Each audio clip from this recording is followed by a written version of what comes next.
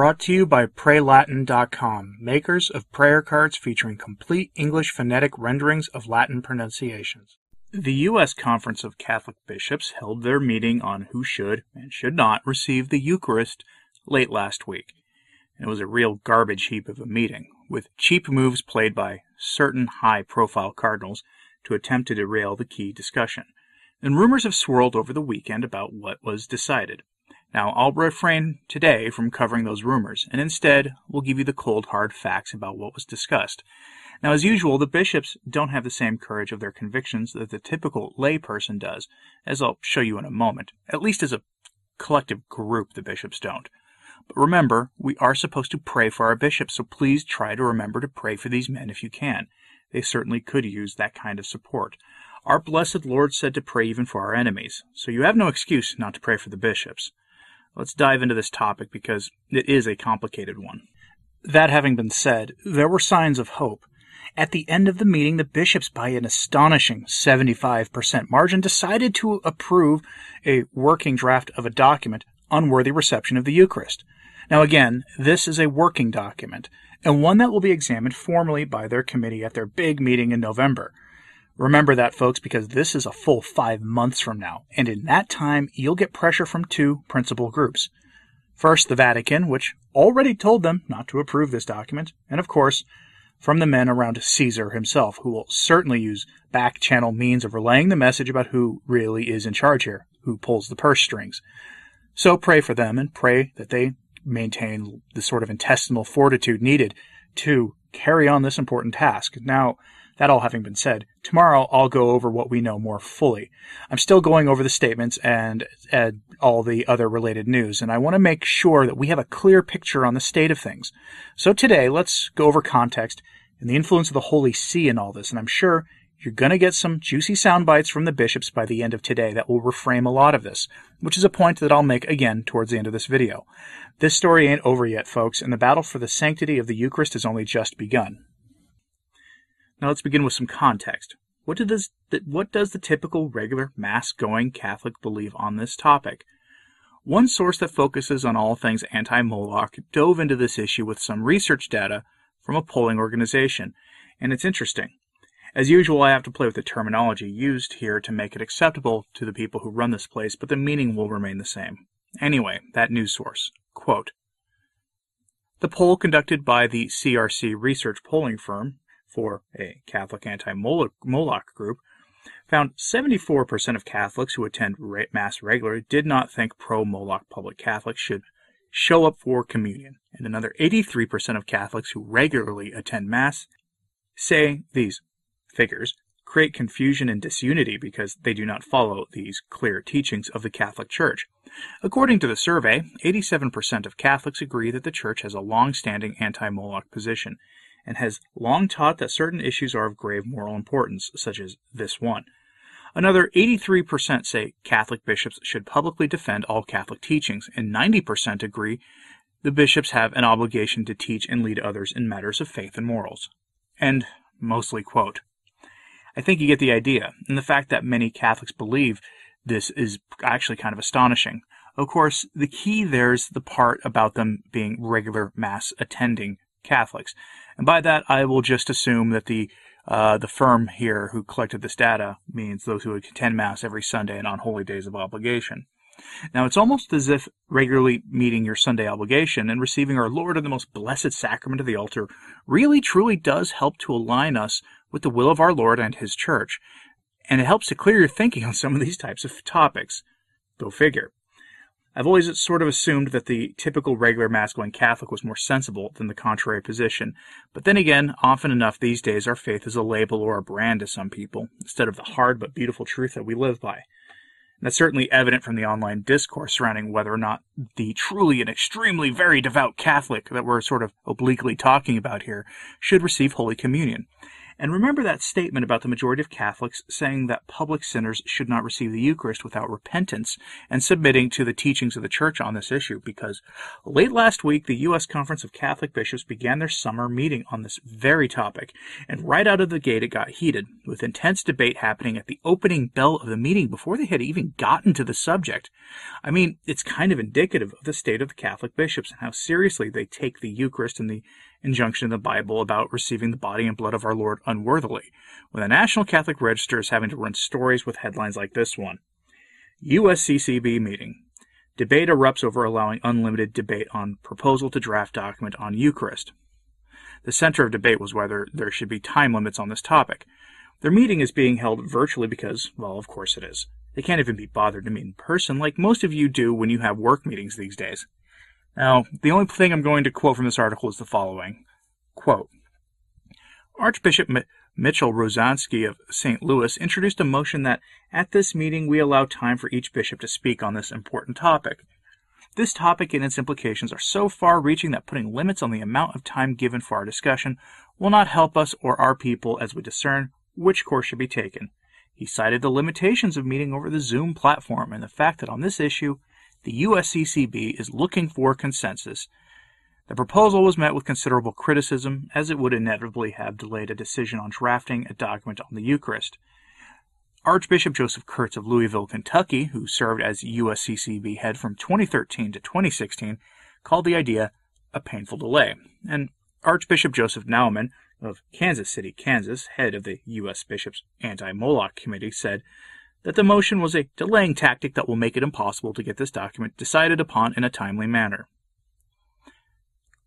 Note that Archbishop Rozanski wants consensus on the document. I mean, good luck with that, since there are some bishops who have a Catholic sense about this issue, and others who, if they spoke openly about how they really feel, would get the Church to submit to the world on this teaching of the Church like everything else. Make no mistake about that. And this issue is made all the more confusing for some Catholics who don't understand Francis's thinking by the fact that last week Francis intervened and told the bishops not to deny the person in question Holy Communion, despite working tirelessly against the Church's moral authority. And then Francis right afterwards turned around and refused to permit that person in question from attending the papal Mass, thus denying him Holy Communion. I'd be confused by this, but I learned all about Francis's way of thinking about these kinds of things by reading Austin Ivere's book, The Great Reformer. The book is penned by someone who adores Francis and wants to do everything in his power to make him look good, but he accidentally let the truth about Francis's formative years slip into that book to the point that the second edition and onwards of that book focuses a lot less on his formative years in Argentina. So while I always call Austin Ivere a professional Francis fan fiction writer, the first edition of The Great Reformer is a must-have if you want to understand what is going on in the Church since the arrival of Francis on the See of Peter. Not that I'm suggesting that the present state of things in the Church is really the product of Francis's papacy. It's not. He is actually sort of the fruit of the state of the Church. He is not the sole cause of it. And then the point I'm making is this. Francis has a long history of playing both sides of an issue, moving the issue more and more in favor of the innovators and the modernists, while also throwing a bone to the more traditional or at least Catholic side of the argument. That is the case here with the denial of the public Mass for Caesar's visit to the Pope this past week, which serves as a strange backdrop to all of this. The meeting of the bishops, though, began on Wednesday, and I expect we'll hear what they have to say about this topic by the end of the day, mostly through rumors, probably by the end of the day today, Monday. And when they do, we'll have as much of their document as is reasonable for your listening displeasure, or at least the rumored document, since I'm sure some will leak.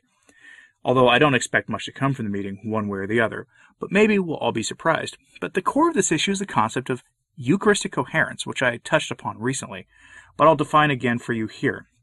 Robert Royal, writing over at the Catholic Thing, summarizes this whole mess in this way, quote, the term Eucharistic coherence was first used in 2007's document issued by the Latin American bishops at Aparecida, Brazil. The chair of the drafting committee, Jorge Bergoglio, then Cardinal Archbishop of Buenos Aires, now Pope Francis. The Aparecida document says clearly and forcefully, we must adhere to Eucharistic coherence.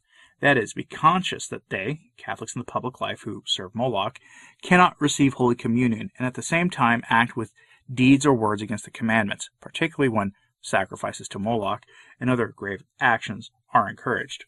This responsibility weighs particularly over Catholic decision-makers in the secular realm. What answer will our bishops give to this very question? Ironically, certain members of the American Episcopate, Cardinals Cupich and Tobin notably, who have not been chosen by their fellow bishops to positions of authority, have gone to Rome to try to block the American bishops from saying precisely what Cardinal Bergoglio and the Latin American Bishops' Conference said. End quote. That's the funny thing about this. Back in 2007, Cardinal Jorge Bergoglio defended the Church's position on this topic in writing, and he has said, since then, some rather spicy things that none of us would disagree with on that topic. But now in 2021, the same man has his Roman Curia attempt to intervene on behalf of all the self-described Catholics who are high-profile figures who push the Moloch program and ignore what the Church says on this and pretty much every topic, really, where the Church is at odds with the world. We are, after all, talking about the man who I call Caesar, who witnessed and served as the chief minister of a James Martin-style nuptial moment that was a mockery of that holy sacrament. His actions on that and the various Moloch topics have earned him an automatic excommunication, not that anyone is going to enforce it, aside from not permitting him to attend Mass with the Pope, who honestly was probably just a move to appease people like us anyway. Robert Royal is a Vatican reporter with a long track record of covering the U.S. bishops and other church topics. You may have heard rumors about what was said at those meetings over the weekend, and, I'll go over them in the coming days if necessary, but as Mr. Royal says, we won't hear anything until the formal document is released in November at the annual Bishops' Shindig. Quote, those who were in authority at the Bishops' Conference decided, through regular procedures, to look into this question again.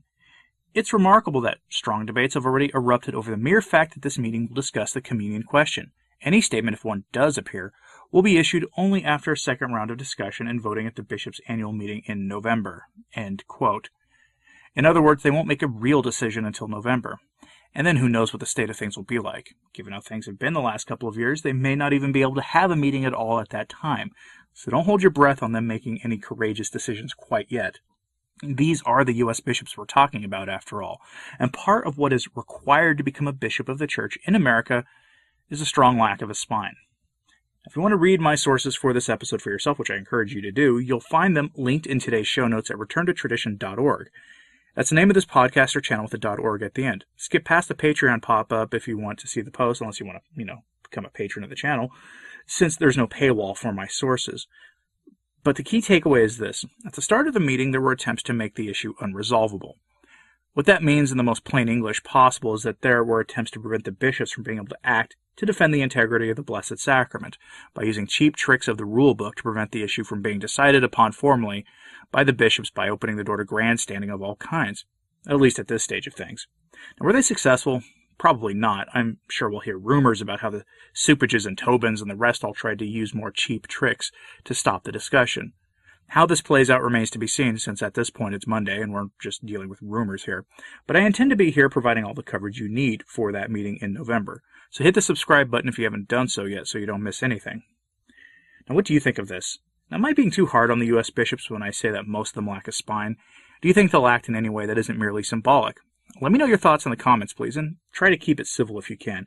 Remember that we're supposed to be Christians and that we should all act like it, even online, while still defending the truth and the deposit of the faith. But I'd love to see what you have to say, so let me know, and please, as always, pray for the Church.